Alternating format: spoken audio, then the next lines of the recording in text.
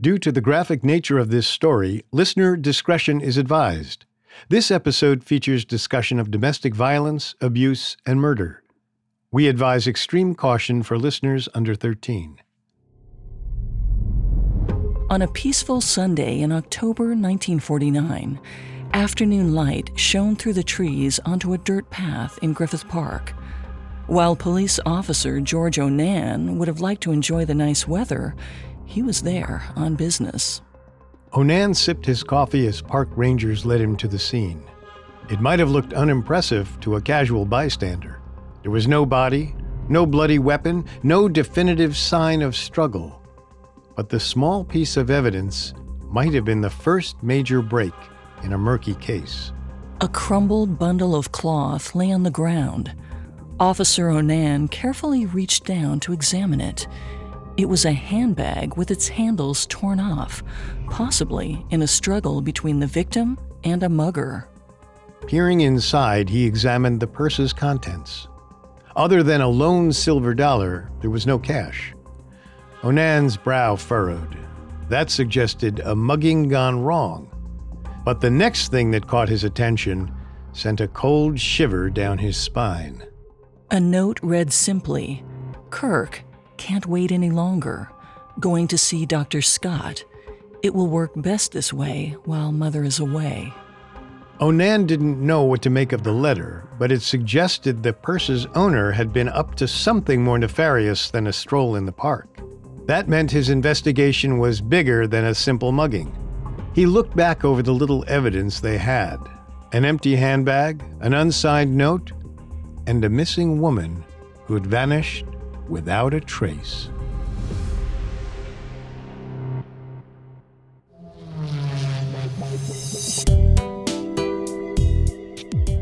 Welcome to Gone, a Parcast original. I'm Molly. And I'm Richard. Every other Monday, we examine mysterious disappearances and the theories they spawn.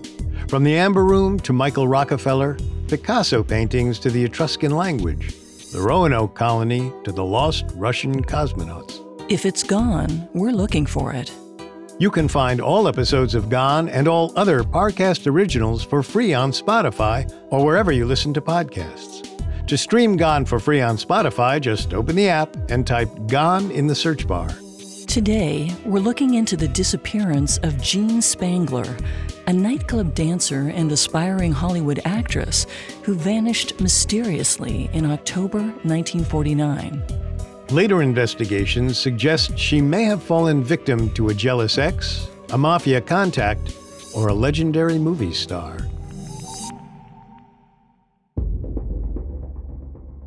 Jean Elizabeth Spangler disappeared on October 7, 1949, supposedly after leaving an overnight film shoot. An extensive search was largely unsuccessful, uncovering only her handbag and a mysterious note inside. Thanks to a botched police investigation and these baffling clues, there are three prominent theories. The first is that Jean was murdered and her body disposed of. She could have been killed by a former lover or maybe even her ex-husband, who was still bitter over a lost custody battle. Or Jean might have died during a secretive medical procedure. We can only speculate. But perhaps it was so shameful or taboo, the doctor may have hidden her body to get rid of the evidence. And finally, Jean may not have died at all. She could have fled Los Angeles to escape dangerous enemies, like a wronged mafioso. Jean's family moved to Los Angeles in the mid-1930s, just as she was about to start high school. Jean soon fell in love with LA's modern sprawl and the promise of stardom. When she graduated from Franklin High School in 1941, she set her sights on making it in Hollywood. 18-year-old Jean was, by all accounts, a charming and driven young woman. She worked several low-paying jobs while she dreamed of seeing her name in lights. Luckily for Jean, her talent and her good looks turned heads. She soon began modeling for a local department store. But Jean wasn't content as a model. She wanted to be a star. She used all of her charm to make connections. But her big break wasn't what she'd expected. She was hired as a nightclub dancer at the famous Earl Carroll Theater in Hollywood. Though the club was hardly a movie set, Jean appreciated the opportunity. Earl Carroll was a prominent player on the Sunset Strip, and his club drew in lots of well-known and wealthy people. The gig would certainly allow her to network. Jean relished the chance to rub shoulders with so many movers and shakers, even if the club had a sleazy reputation. And she used her charm to get to know the regulars intimately. As her career started to flourish, so did her love life. She dated Dexter Benner, who often frequented the club. He was a plastics manufacturer and a recent USC graduate. Since he wasn't involved in show business, he didn't seem like an obvious match for the career-focused Jean, but the two hit it off. She was clearly attracted to his charismatic personality, but it's possible that she was also drawn to his wealth. The pair hastily married in 1942, only a few months after they'd met, and everything seemed normal, at least for a little while. By the end of the first year, they were at each other's throats. It was clear that Benner didn't relish the nightlife like his wife did. He hoped that once they married, Jean would settle down into a more traditional domestic life. But she wasn't ready to give up her dreams. Night after night, Jean Spangler went out. At the club, she networked and even flirted with potential contacts. When she came home, sometimes well after midnight, Benner responded with fury and violence. After 6 months of abuse, Jean filed for divorce on the charge of cruelty. We don't know why, but shortly after submitting the paperwork, Jean dropped the case. The two stayed married even though their relationship remained volatile. They even had a daughter, Christine, 2 years later. In those 2 years, Jean hadn't gotten her big Hollywood break.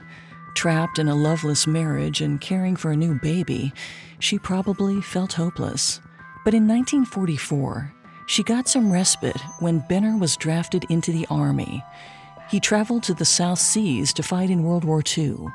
It was common at the time for a mother raising a daughter alone to forego her social life and take care of her child full-time. But Jean refused to comply with society's expectations. In fact, she picked up even more shifts at the club, and her social life became scandalous. With Benner out of sight and out of mind, Jean carried on multiple affairs, some quietly and others openly. One of her boyfriends was in the armed forces, a man only known as Lieutenant Scotty. Scotty wasn't a great match for Jean, to say the least. He spent all of her money and wrecked her car. And like Benner, Scotty had a cruel streak. Jean regularly showed up to work with bruises and even told her friends that Scotty was abusive. But every time she tried to break up with him, Scotty got more violent. For most of their relationship, Jean stayed with him because she thought she had no choice. Jean said that on one occasion, Scotty threatened to murder her. She figured he was bluffing, but it finally gave her the courage to leave him for good. After all, she'd told a lot of people about Scotty's threats and violence. If anything ever happened to her, Scotty would be suspect number one. He was too smart to risk arrest by making good on his threats. Jean was right. She dumped Scotty and he left her alone. She thought she was free of the nasty affair. That is, until her husband came home from the war. In 1945, Benner was discharged from service. When he heard that his wife had cheated on him, he was outraged. Even worse, she'd spent all of their money on her various boyfriends. Benner sued Jean for divorce and for custody of their daughter Christine. During the divorce hearings, Jean moved in with her mother, Florence, and sister-in-law, Sophie. There, she dug in her heels for the custody battle. Benner and Jean fought tooth and nail for Christine. Benner accused Jean of abandonment, since she'd moved out and left Christine in his care. The judge sided with Benner, granting him full custody, but he allowed Jean regular visitation. Defying the court, Benner refused to let Jean see her daughter on 23 separate occasions. But this petty victory cost him. Jean came back swinging, and in 1948, she sued Benner. After another lengthy court battle, she was awarded full custody. The judge dismissed Benner's criticism of Jean's lifestyle, saying that her job as a glamour girl was no different than any other career, and he cited Benner's history of abuse as another reason to deny custody. With her daughter back, Jean Spangler was on top of the world. She worked at multiple clubs and brought in enough money to support herself and Christine. Better yet, she felt closer to becoming a true movie star than ever before. In 1948, 25-year-old Jean Spangler's hustling finally paid off. She landed several background roles in Hollywood productions. On top of that, her personal life was as fast-paced as ever. Now that the custody battle was settled, she started having fun again. She dated men from all walks of life, from gangsters to actors, even Ronald Reagan. They showered her with attention and with gifts. Jean even told her friends that she was about to receive a large sum of money, but she wouldn't say where it was coming from. Jean Spangler was on top of the world on October 7, 1949. She dressed up and stepped out of the house at 5 p.m. On her way at the door, she told her sister-in-law Sophie, "Wish me luck." According to Sophie, Jean was on her way to meet Benner. They were discussing an increase in child support payments. Afterward, she was going to an overnight film shoot that would last about 8 hours. As she left, nothing appeared out of the ordinary. 2 hours later, Jean called Sophie to check in on Christine. So far, everything seemed to be going according to plan. But the next morning, she didn't come home. Sophie started to worry. She knew Jean's history with Dexter Benner and grew concerned for her safety. Sophie filed a police report, but the authorities didn't immediately start looking. Jean was supposed to have been working all night, so really, she'd only been missing a few hours. But after a full day passed with no sign of her, the Los Angeles Police Department finally launched a full-blown search. Over the course of their investigation, the investigators put together the details of Jean's night on October 7th. And when they did, they found several inconsistencies. Dexter Benner reported that he hadn't met with his ex-wife. In fact, he hadn't had any contact with her for weeks. In addition, Jean hadn't been called in for any work that evening. Nobody could say for sure where she'd gone or why she'd lied to Sophie about her whereabouts. The only things that were clear were, 1, Jean Spangler's night didn't go as planned, and 2, she had something to hide.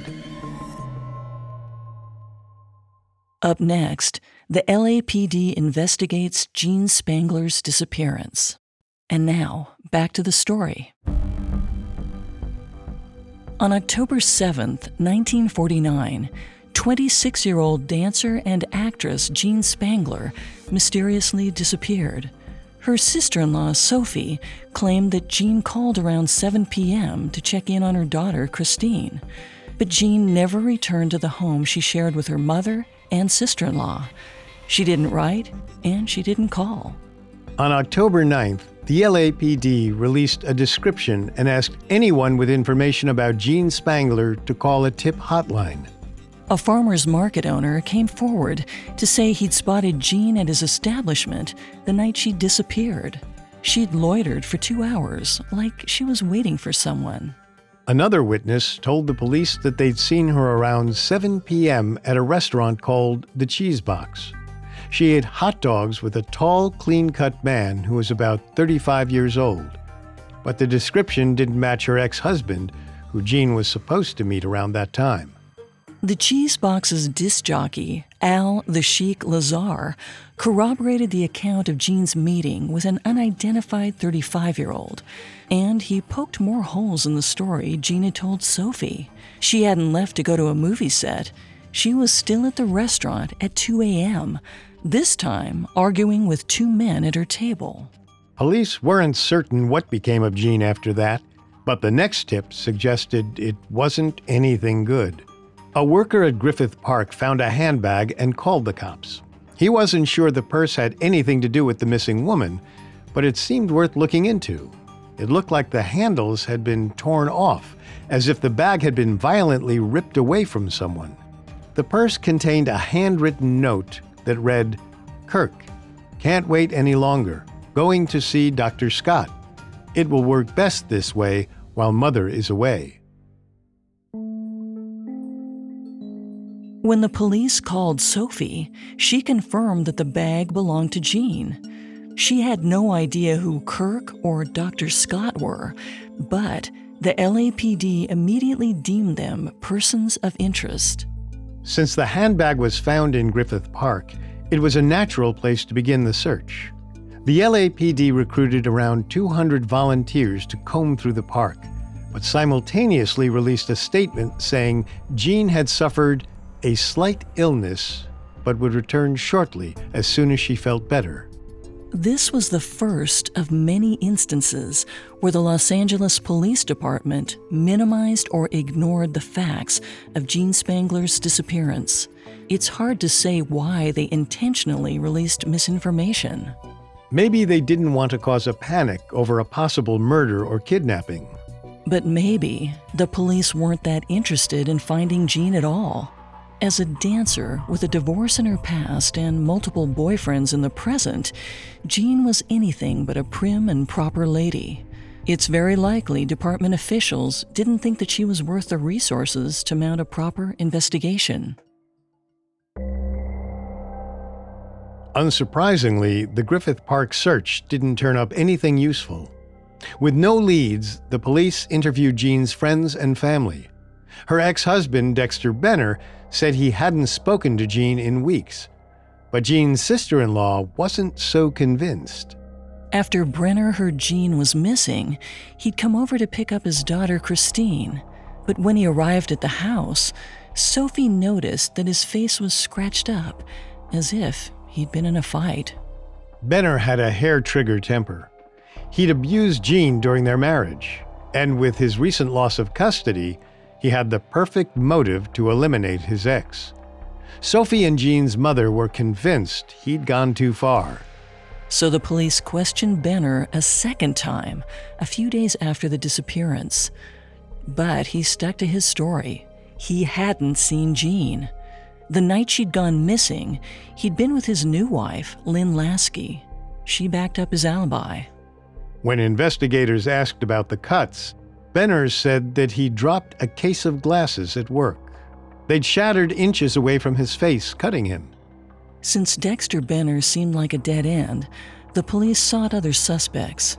They turned their attention to another abusive former lover, Lieutenant Scotty. Maybe he'd made good on his threat to kill Jean if she ever left him. Scotty may have been the Dr. Scott in Jean's note, though there's no record of him ever being a physician. In addition, he'd been out of Jean's life for almost 5 years. There was no evidence that he'd had any contact with her recently, so after the police batted the theory around, they never bothered to question him. Once again, a lead became a dead end when investigators dropped the ball. The police did, however, flip through Jean's diary. They hoped to find references to a secret boyfriend or some other possible suspect, but the journal offered more questions than answers. The pages were littered with a bounty of names. Men, women, ordinary blue-collar workers, and world-famous celebrities. Often, individuals were listed without context, so the police couldn't distinguish which were professional contacts and which were Jean's lovers. There was no way to sort through the list. Once more, the officials dropped potential leads rather than investigating further. But the media was more than willing to take over the investigation for them. The unexplained disappearance of a young, beautiful, aspiring actress was like catnip to journalists. Papers reported on every development in the case, drumming up public attention. And while some of the more salacious elements might have scared the police off the trail, they made for flashy headlines that generated even more coverage. Like when Jean's friends revealed that at the time she vanished, she was 3 months pregnant. Jean wasn't married, and in 1949, the scandal of giving birth out of wedlock might have been enough to torpedo her Hollywood dreams. It's possible that on the night of October 7th, Jean went out to get an abortion. At the time, abortion was illegal, so Jean's secrecy was understandable, and it fit with the vague note in her handbag. Maybe Dr. Scott was a medical professional who performed the operation off the books. Kirk could have been the unborn child's father. With this new lead, the Los Angeles Police Department launched a more thorough search for Kirk and Dr. Scott. They found dozens of physicians who might go by Dr. Scott, men whose first or last name was Scott or some variation on it. But every doctor said the same thing. They'd never treated Jean. Of course, it was unlikely that any doctor would admit to performing an illegal abortion, especially on a missing woman. So the authorities sought out tips. Where did women go for abortions? They finally identified a med school dropout who fit the bill. He went by Scotty or Doc. But Scotty, much like Jean Spangler, had disappeared. And as was now becoming a trend, the police just stopped looking for him. Maybe because a promiscuous divorcee dancer and an illegal abortion provider weren't considered high priority. Or maybe because the culprit had covered up their trail too well. Because the person who silenced them was wealthy and powerful. After all, Jean had dated several wealthy and influential men. If a celebrity, politician, or mobster wanted an illegitimate child out of the way, he could make the pregnant Jean vanish without a trace. The LAPD tried to narrow in on a Kirk, and finally, they hit it. After Jean had been missing for some time, her sister-in-law and mother admitted that Jean had dated a mysterious man named Kirk, the same name from the note in her purse. They'd never met him because he was highly secretive. This was especially strange since Jean liked to publicly show off her other lovers. It's unclear why Sophie lied about this before. Perhaps because she was solely focused on Dexter Benner and firmly believed he was guilty. Regardless, a lead was a lead. Police scoured Jean's Rolodex, searching for any man named Kirk with the motive and the means to cover up a murder. To their astonishment, they found an actor who fit the bill perfectly: silver screen megastar Kirk Douglas. Earlier that year, Jean had appeared as a background dancer in a film called Young Man with a Horn, starring Kirk Douglas. Not only was Douglas wealthy and influential, he took an unusual interest in Jean's disappearance. In fact, he called the police station before they could even contact him for an interview. On the phone, Douglas said he'd heard about Jean Spangler in the news. Everyone in the Southland had. But he didn't remember meeting her on set. He told the police that he didn't see much point in meeting them in person, since he had nothing more to say. Whether they were starstruck or just disinterested, the police took Douglas at his word. They thanked him for calling in and encouraged him to phone again if he remembered anything later on. A few days later, Douglas called back. He'd been talking to a friend about Jean's disappearance. The friend referred to her as the tall girl in the green dress. At that description, Douglas immediately put a face to the name. He announced that he had known her after all. He was calling back in the spirit of transparency. Now, he said, they had met on the set and kidded around. Kirk Douglas was an infamous ladies' man and liked to flirt with his co-stars. So it wasn't out of the ordinary that he'd exchanged banter and shy smiles with Jean. But he made it very clear that they hadn't gone any further than that. The two had no romantic relationship. Once again, the police didn't follow up or interview him in person. After all, Douglas had been on vacation in Palm Springs over 100 miles away at the time of Jean's disappearance. Police Chief Brown accepted Douglas's explanation and never formally considered him a suspect. Kirk Douglas was another dead end, just like Jean's ex-husband, Dexter Brenner, and her ex-boyfriend, Lieutenant Scotty.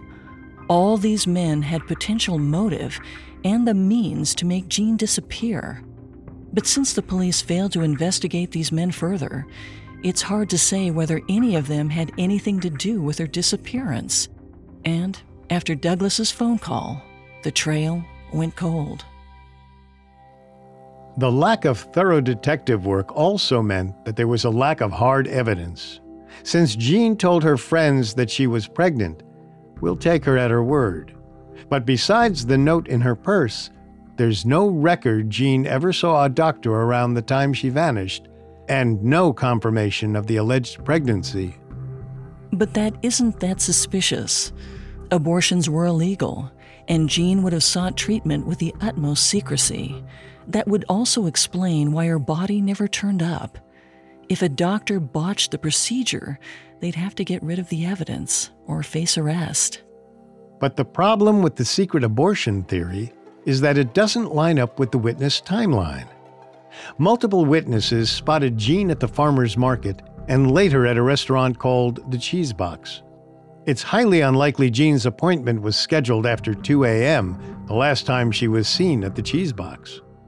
Now, it's possible that she was at the restaurant to meet with an abortion doctor who never showed.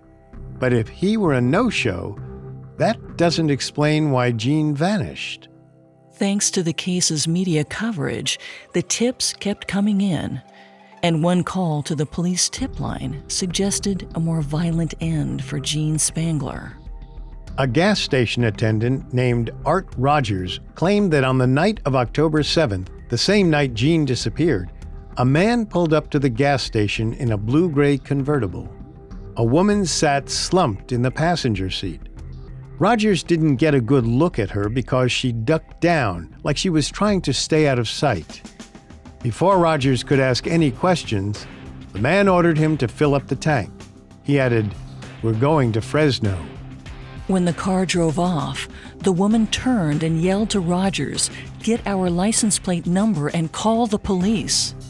Rogers did just that, although at the time he didn't know why. Because once he saw the story of Jean Spangler in the news, he noticed that her description matched that of the woman in the car. As Rogers speculated to the police, maybe Jean Spangler had been kidnapped, and the men who spirited her away were some of the most dangerous in all of Los Angeles, enforcers for the mafia. Next, police uncovered Jean's unlikely connection to the Hollywood mob. Now back to the story. Jean Spangler was a 26-year-old nightclub dancer, aspiring movie star, and a young mother. But her story took a dark turn when she vanished on October 7, 1949. Sadly, the police repeatedly failed to follow up on leads, but the media stepped in. Jean Spangler's story was big news. The tabloids were also afire with another unsolved case, the 1947 Black Dahlia murder. Some speculated that Jean Spangler's disappearance could be connected to the Black Dahlia, later identified as Elizabeth Short. Both women were aspiring actresses with dark, curly hair, and like Jean Spangler, some think that Elizabeth Short was killed by an underground abortionist, though it's highly unlikely that Short's unsolved murder was an accident, based on the way the body was found. If that were the case, a serial killer might be the culprit. But police quickly dismissed the theory.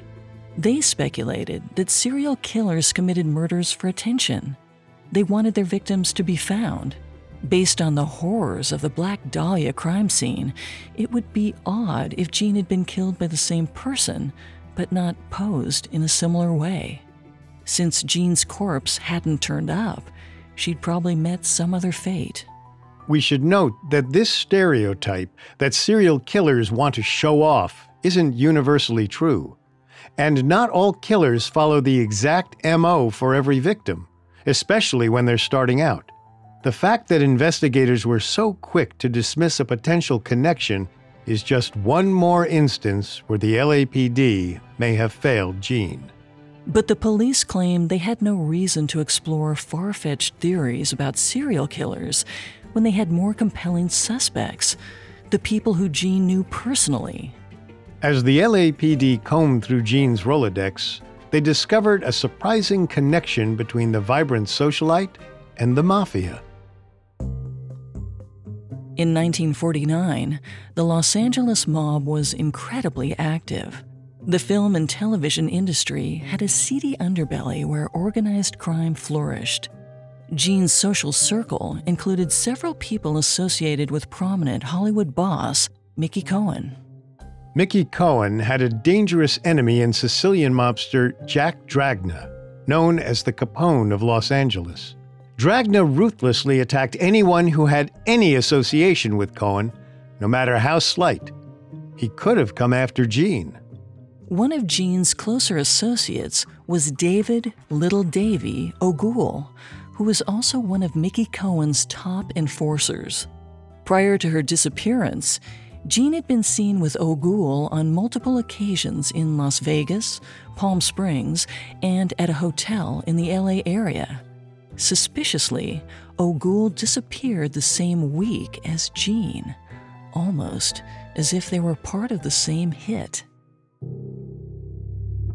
However, David O'Goole was going to be a witness in an upcoming trial, which meant he had a target on his back. So he had a firm motive to flee the country. But if she heard O'Goole was leaving town, maybe Jean decided to escape with him. It could have been to escape Dragna, or perhaps O'Goole was another one of her many suitors, and she didn't want to live without him.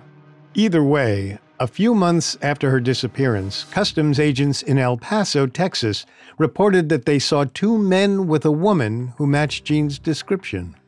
Sightings of the three continued throughout 1950. In March, the trio were placed in Mexico City. None of the witnesses could confirm the identity of the individuals, so the police couldn't prove that the group included Jean and O'Goole, nor did they have any theories about who the other man was. Plus, these sightings all occurred after Jean had already made the news, so the witnesses could have been influenced by the pictures in the papers. It wouldn't be the first time that someone saw what they wanted to see in lieu of reality. And the police never received any more concrete evidence about the unidentified men and the woman. The theory that Jean fled with gangsters fits her strange behavior the night she went missing, and it explains the lies she told her family. If they knew where she was going, they'd be in danger.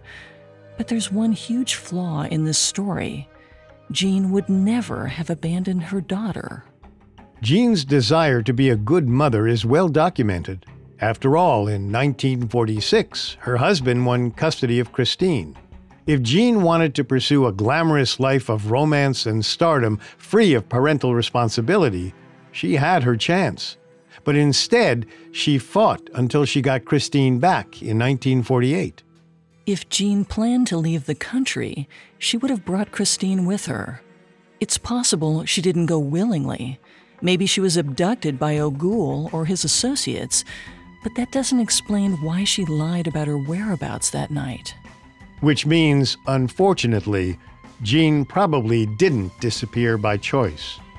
There's something appealing about the idea that she lived a glamorous second life in Mexico, but there's just too little evidence to make this believable. As the months passed by, Jean's case grew cold. Eventually, all of the detectives were pulled off the investigation. Her file was stashed away and forgotten. 70 years later, Jean Spangler's case remains unsolved. Her mother and sister-in-law were always adamant that her ex-husband Dexter Benner killed her, but they've never been able to produce anything more concrete than their suspicions. Amateur sleuths have also attempted to solve the case. Over time, the theories have gotten more outlandish. Some suspected Dr. George Hodel, who performed abortions in Los Angeles around the time that Jean went missing.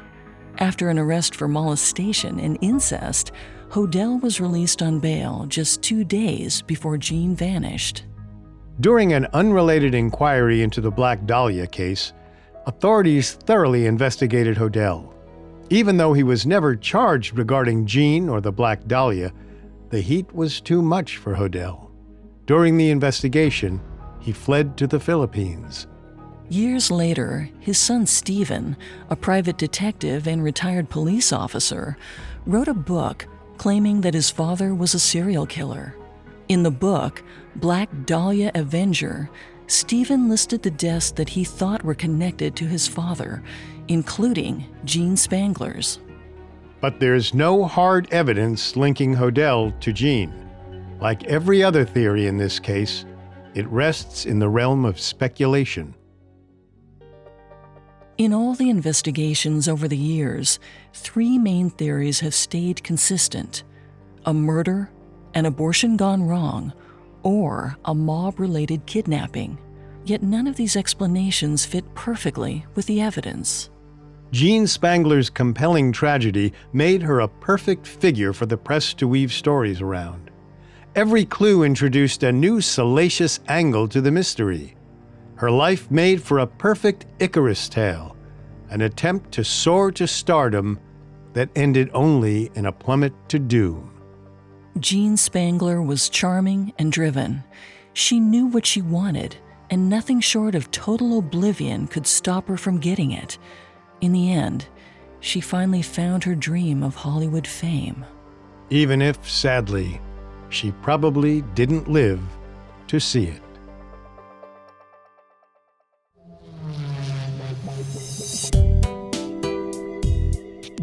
Thanks again for tuning into Gone. We'll be back next week with a short Gone Bite on Spotify and back everywhere else the week after. You can find more episodes of Gone and all other Parcast originals for free on Spotify. Not only does Spotify already have all of your favorite music, but now Spotify is making it easy for you to enjoy all of your favorite Parcast originals like Gone for free from your phone, desktop, or smart speaker. To stream Gone on Spotify, just open the app and type Gone in the search bar. Just because it's gone doesn't mean it can't be found. Gone was created by Max Cutler and is a Parcast Studios original. Executive producers include Max and Ron Cutler. Sound design by Nick Johnson, with production assistance by Ron Shapiro, Carly Madden, and Travis Clark. This episode of Gone was written by Matthew Teamstra, with writing assistance by Maggie Admire, and stars Molly Brandenburg and Richard Rossner.